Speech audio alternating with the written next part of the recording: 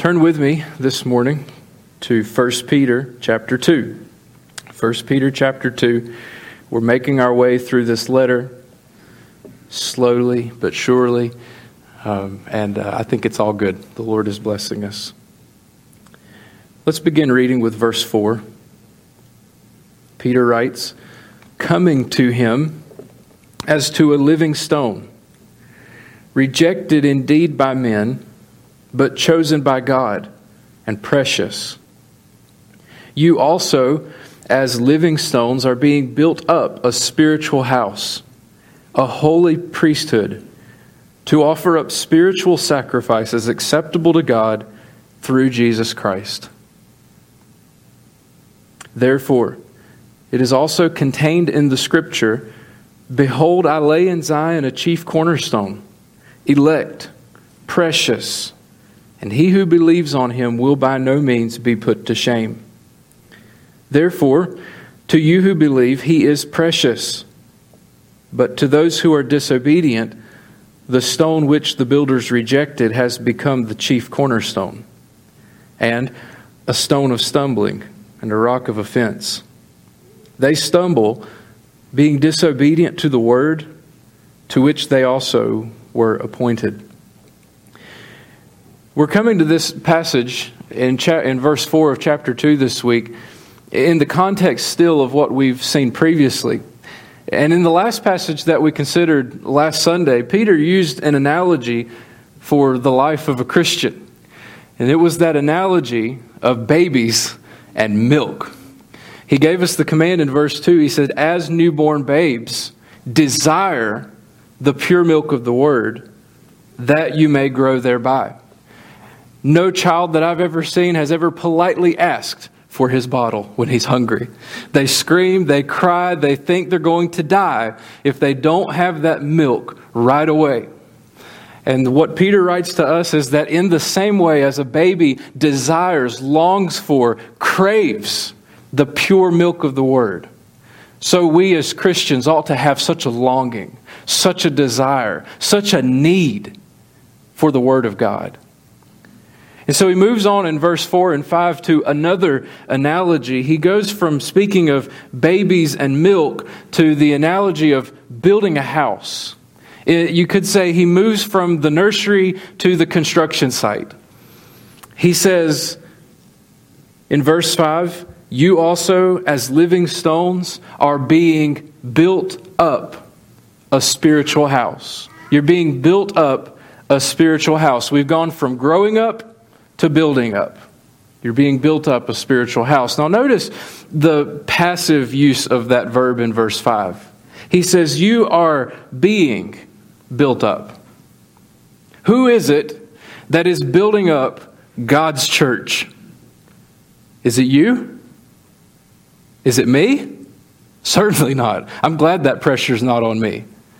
If we build the church, what's going to happen to it? It certainly will not stand. It will have no eternal value if we are the ones doing the building up. You are not building up. It's not your job to build God's church. And let's just be honest, you can't. You couldn't build a God-pleasing church in your own effort if you wanted to. Any church that's built on the effort of human beings, any church that's built on the personality of a preacher, any church that's built on attractionalism or entertainment, quite frankly, will not stand. It won't. It can't. So you aren't building the church. You aren't even building yourself up as a Christian in any meaningful way. No, that verb is passive. You are being built up.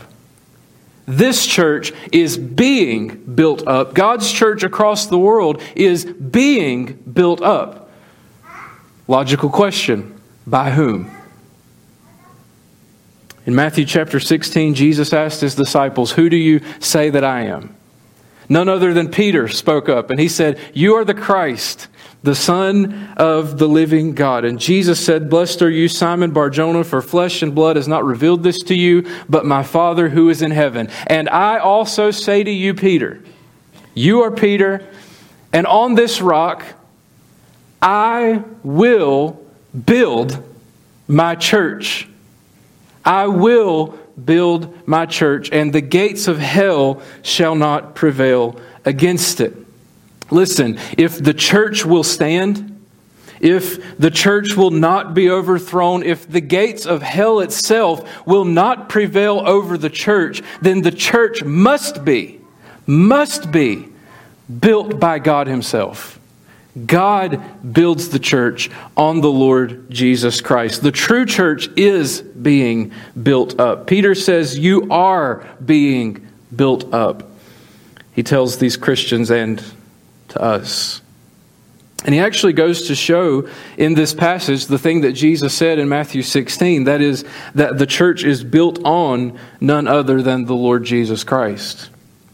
He said in verse 4, coming to Him as to a living stone, rejected indeed by men, but chosen by God and precious.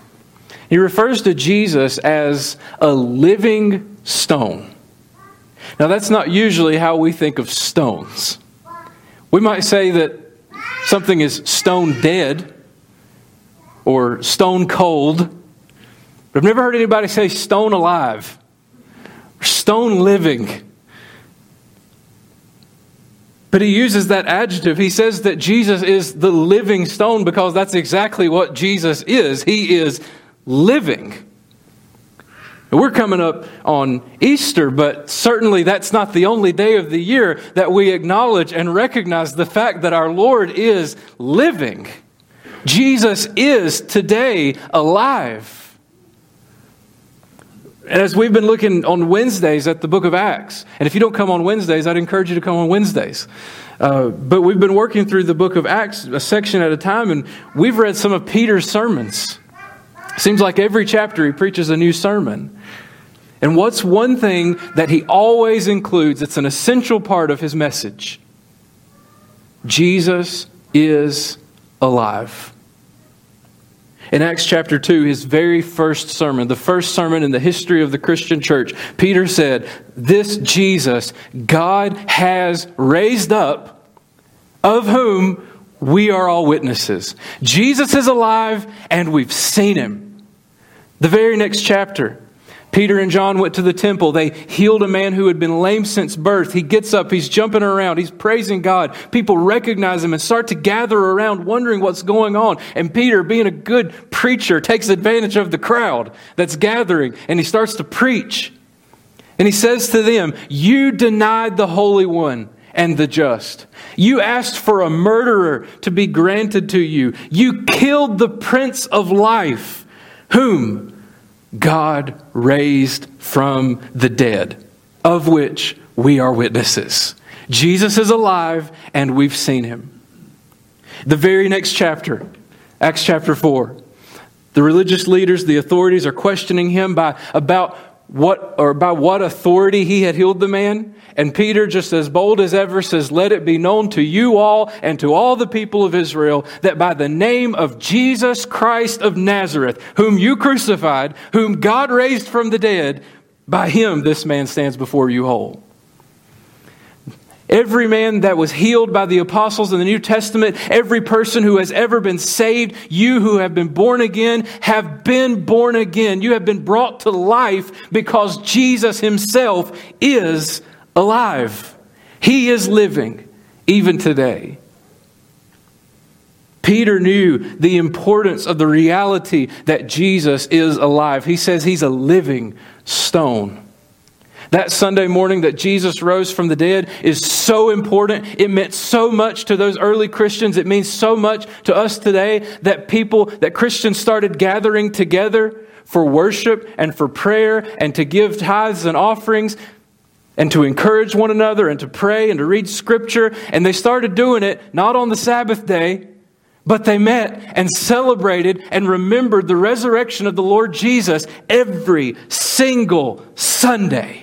You know why we're here this morning, gathered on a Sunday morning to worship God? Because we're here to celebrate and remember that Jesus Christ rose from the dead. If you're waiting till April the 17th to recognize and celebrate the resurrection of Jesus Christ, you really haven't been changed by the resurrection of Jesus Christ. We're gathered here every Sunday because Jesus is alive. He is the living stone. That's why he calls him the living stone. But why does he call him the living stone? Because Peter reminds us that he is the chief cornerstone. He quotes the Old Testament in verse 6. He says, therefore it's also contained in the Scripture, behold, I lay in Zion a chief cornerstone, elect, precious, and he who believes on him will by no means be put to shame. Now, you think of the architecture in Peter's day. The cornerstone was the stone on which the foundation was set. Now, Ed, I know that you've never messed up a foundation, have you? Never once. But if you were to mess up a foundation, does that just affect the foundation? Absolutely not. You mess up a foundation, you've messed up the whole house. That foundation must be square. It must be in line. The cornerstone made sure that everything was in its proper place.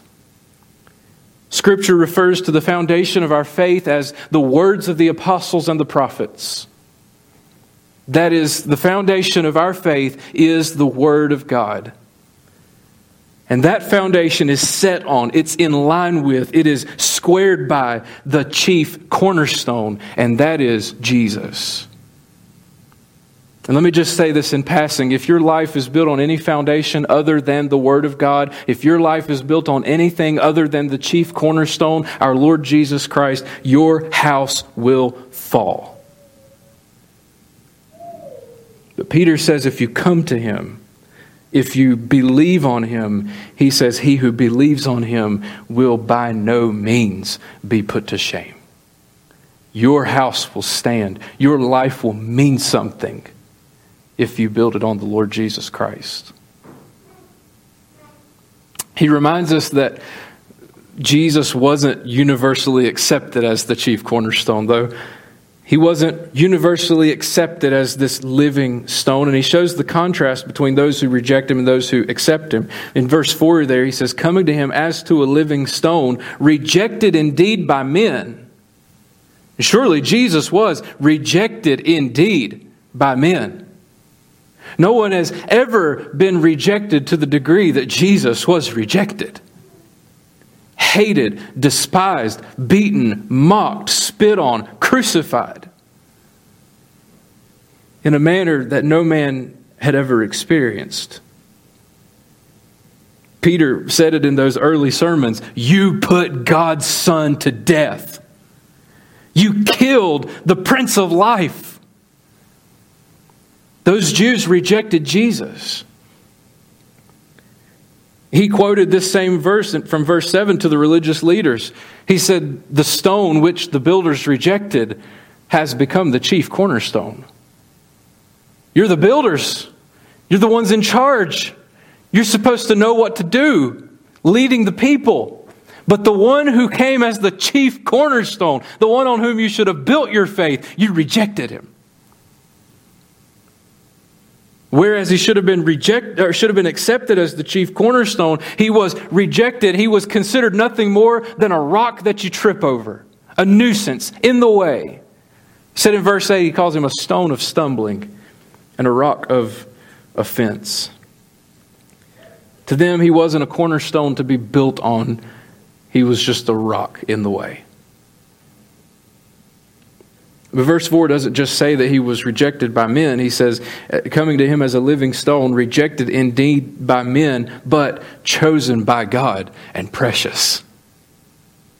And that scripture he quoted a moment ago, He calls Him elect, precious. At Jesus' baptism, the voice of God was audibly heard from heaven. And what did He say? He said, this is my beloved Son, in whom I am well pleased. Jesus is loved, chosen, and valued by the Father. Now think of a time when you've been proudest of your own son or daughter. What did that feel like to you? The one experiencing the joy, the pride. How precious were they to you in that moment? Now, God is different from us. He is holy. He is separate. Our emotions are contaminated by sin. He is apart from sin. It's not exactly the same. But should we think that the value that God places on His Son, the love that God has for His Son, the joy that is brought to Him by His Son is anything less than what we experience in our own children? No. Jesus is chosen by God and precious. He was rejected indeed by men, but to His Father in heaven, He is chosen. He is precious. This is the Jesus on whom the church is built. Now, what does that have to do with you? Verse 5. He says, "You also as living stones." He calls Jesus the living stone.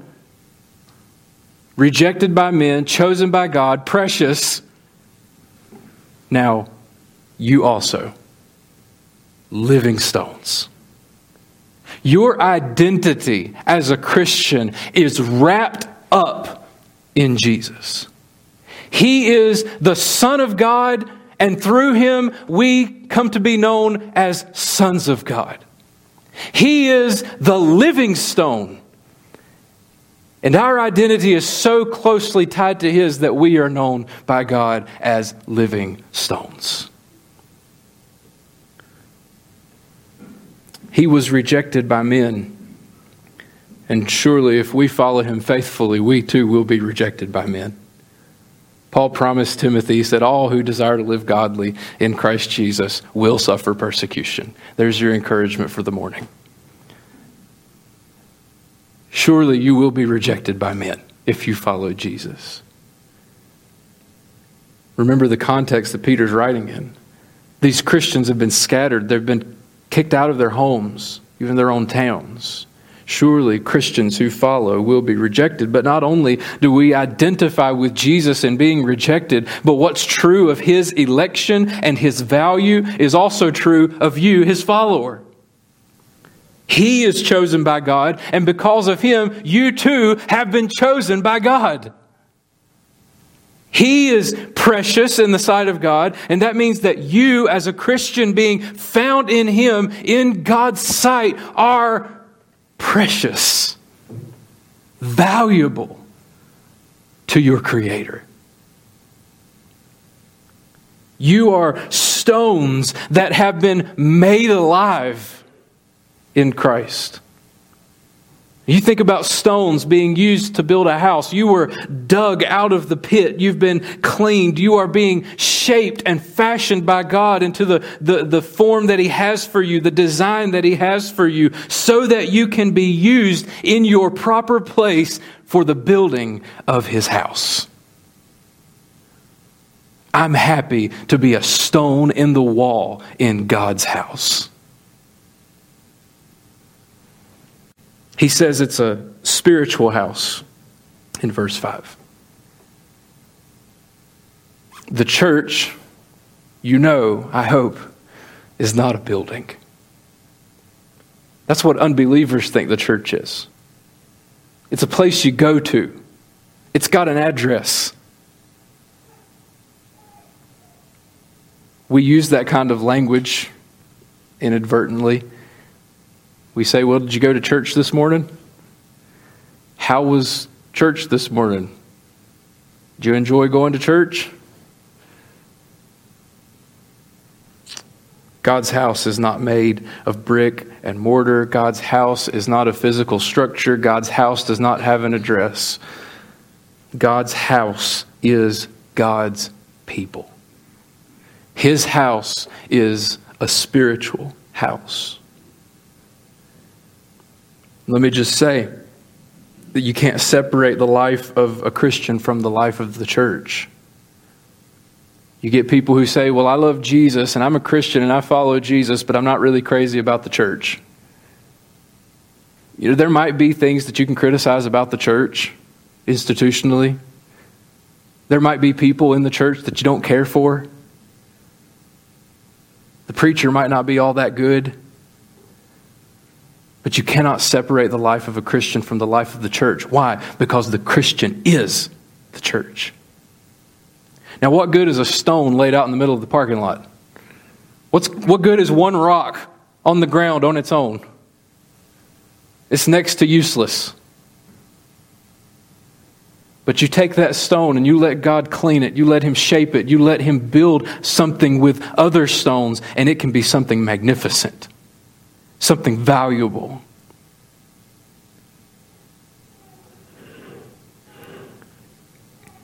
He also says we're being built up into a holy priesthood.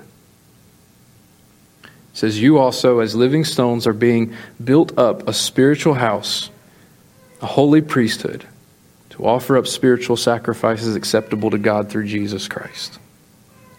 Now, I want to spend, and I'm planning on spending more time on this idea of priesthood next week. Teaser, come back.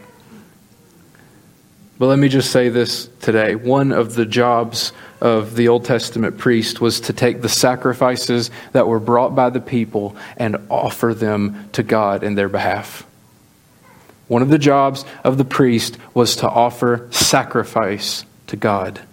And that's why Peter uses that last phrase in verse 5. He says, to offer up spiritual sacrifices acceptable to God through Jesus Christ.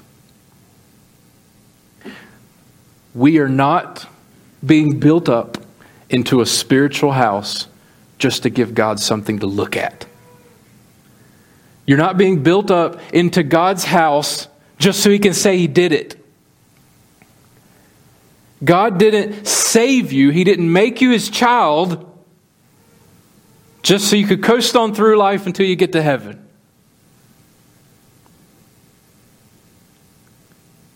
He saved you. He's building you up into His spiritual house for a purpose. And what's that purpose? Worship and sacrifice. Let me be clear. We are not making sacrifices to earn our place with God. Jesus did that. He went to the cross, He suffered, He bled, He died, He took the punishment for your sins as the sacrifice for your sins. He took your place so that you could be made right with God. You could never earn God's favor. You could never offer enough to Him. You could never do enough to please Him to outweigh your sin and get you a place in heaven. You can't.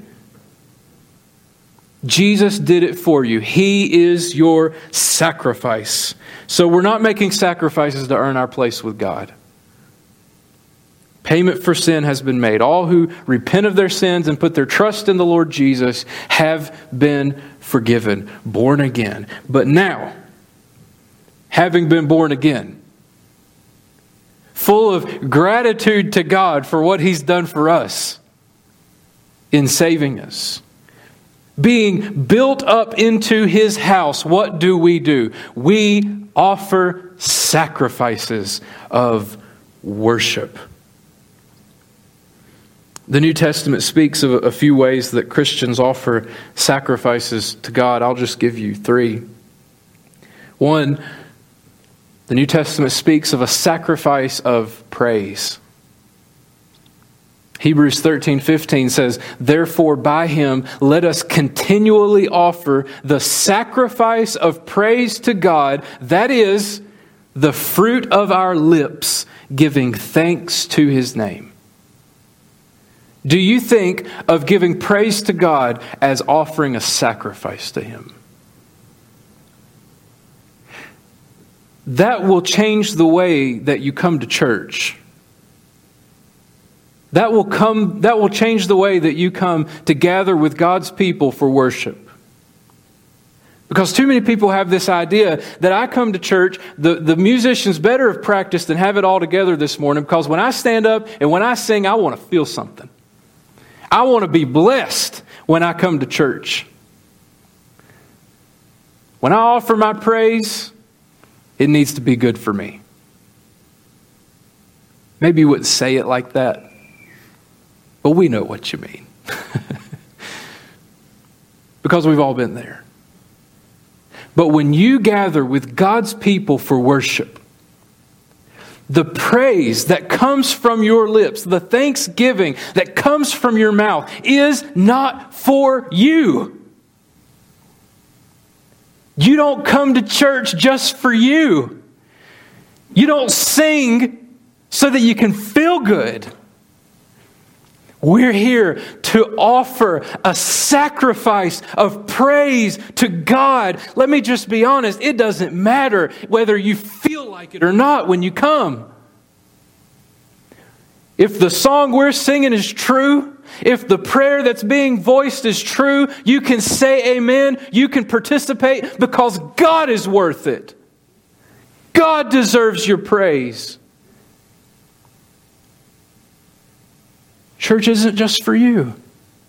Do you benefit? Yes. Are you frequently blessed? Yes. If you come with the attitude that you're here to give praise as a sacrifice to God. And that's not a sacrifice that you can just give on Sundays. You give thanks to God. You can give praise to God every single day of your life. In fact, I encourage you to find time every day to give praise to God. So there's a sacrifice of praise. Second, there's a sacrifice of giving. Everybody start holding your wallets a little bit tighter. The preacher's going to talk about money. You can come to this from different passages, but Philippians 4 came to my mind this week. Paul said, now you Philippians, in his letter, he said, now you Philippians know also that in the beginning of the gospel, when I departed from Macedonia, no church shared with me concerning giving and receiving, but you only. I lost my verse. I'm sorry. Give me a moment. For even in Thessalonica, you sent aid once and again for my necessities. Not that I seek the gift, but I seek the fruit that abounds to your account. Indeed, I have all and abound. I am full, having received from Epaphroditus the things sent from you. And listen how he describes their gifts. He says, a sweet smelling aroma, an acceptable sacrifice, pleasing to God. Paul, writing to the Philippians about the monetary gift that they had sent to him in his need, called it a sweet-smelling aroma, an acceptable sacrifice, pleasing not just to Paul, but to God. Do you give sacrificially to the work of God? The Scripture says that God loves a cheerful giver. Now, some guys say, get up at the pulpit and say, well, if you can't give and be happy about it, don't give at all. Now, I'm going to say keep giving until you're happy about it, okay? Be obedient and ask God to give you joy in it. Yeah, I remember, even whenever I was a kid, I don't know how many of you parents did an allowance with your kids where, they did certain chores and then they, got a little bit of money every, week or couple of weeks or once a month, whatever. I don't remember how frequently I got it, but I remember I got $5 and that was big money, right? $5 to a kid is big money. But when they gave me $5, they didn't give me a $5 bill. My parents gave me 4 ones and 4 quarters. Why? Because they wanted to train me, even as a child, to take 50 cents out of my $5, carry it to Sunday school with me, and put it in the offering.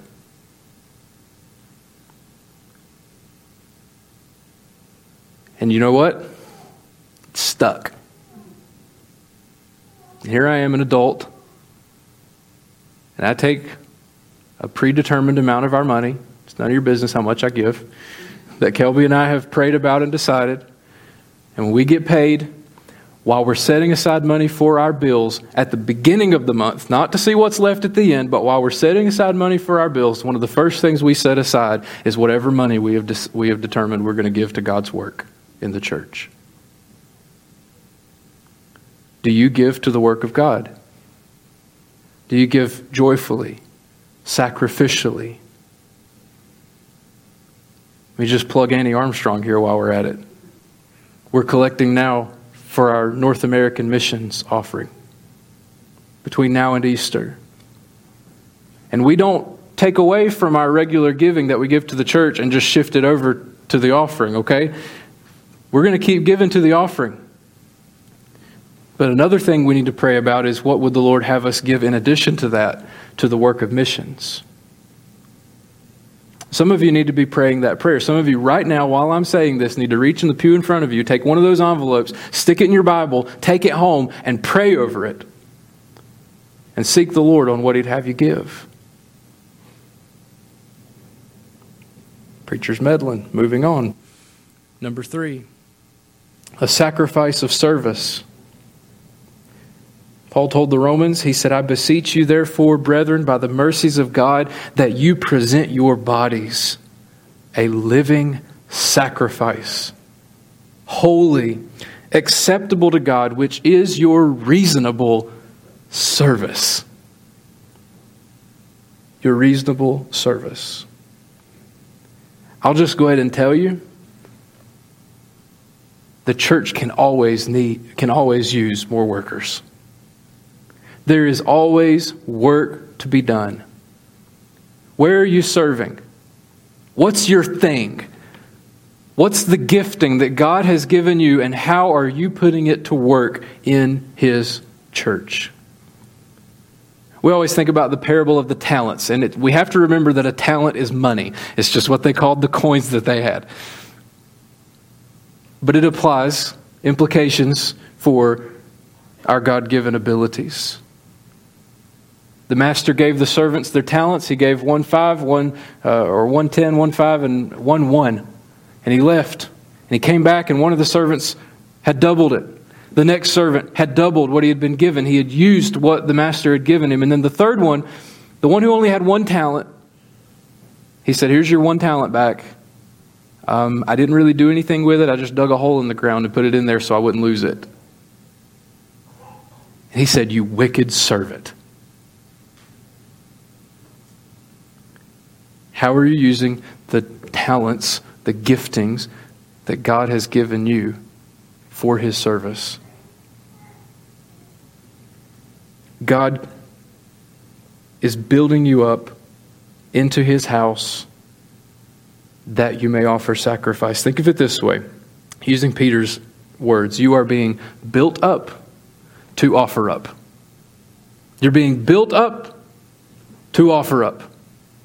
You're being built up as God's people into God's house to offer up yourself as a sacrifice to Him. You're being built up into God's house to offer up a sacrifice of praise.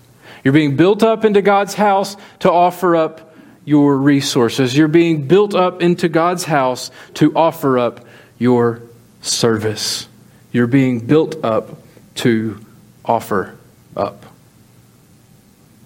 So let me ask, are you part of God's spiritual house?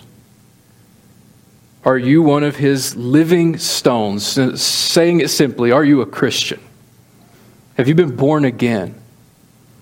Have you repented of your sins, come to God for mercy, and placed your faith in Jesus Christ? If not, I urge you, do that today. Come to Him, the living stone, the cornerstone on which God will build your life.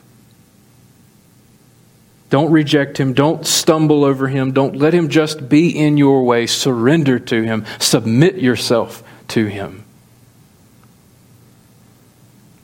And you who have been born again, are you living as part of God's house? Are you trying to go it alone as a Christian? There is no such thing as lone wolf Christianity. You need the church. And guess what? The church needs you. Some of you maybe need to recommit yourself to the Lord by recommitting yourself to being part of this local church. Not just as a Sunday morning attendee either, but for you, the church needs to become the context in which you offer sacrifices to God. Whether that's just changing the attitude initially about how you come to worship, You come with a focus on God and not a focus on what you get. You come to offer your resources, whatever God has given you that you can give to support His work. To offer yourself up for service. To be used by God in His church for His work. Whatever step it is that you need to take today, take it now. Start with a prayer. Confess your sin. Confess your failure to God. Thank Him for the mercy that He's shown you through Jesus. And out of gratitude for Jesus, commit yourself to Him in whatever way He's brought to your mind this morning. Would you bow with me as we pray, as they come for a song? Father, thank you for your word. Sometimes we get really practical, but we need it. We need to be reminded who we're here for. Not for ourselves, but to offer up sacrifice to you, the God who loved us and saved us. And so, Lord, as this congregation now reflects on your word and prays, bring to our minds those things of which we need to repent. Show us that area we need to be actively practicing obedience. And change our hearts. Change our focus from ourselves and what we want, our own traditions, our own desires, the way we want things done, and turn that focus to you and what we need to do for your service as your people. And if someone here doesn't know you, Lord, may they not look to serve and sacrifice and work their way to you, but may they see their helpless state and fall before you for mercy. And I pray that they would be saved. In Jesus' name, amen.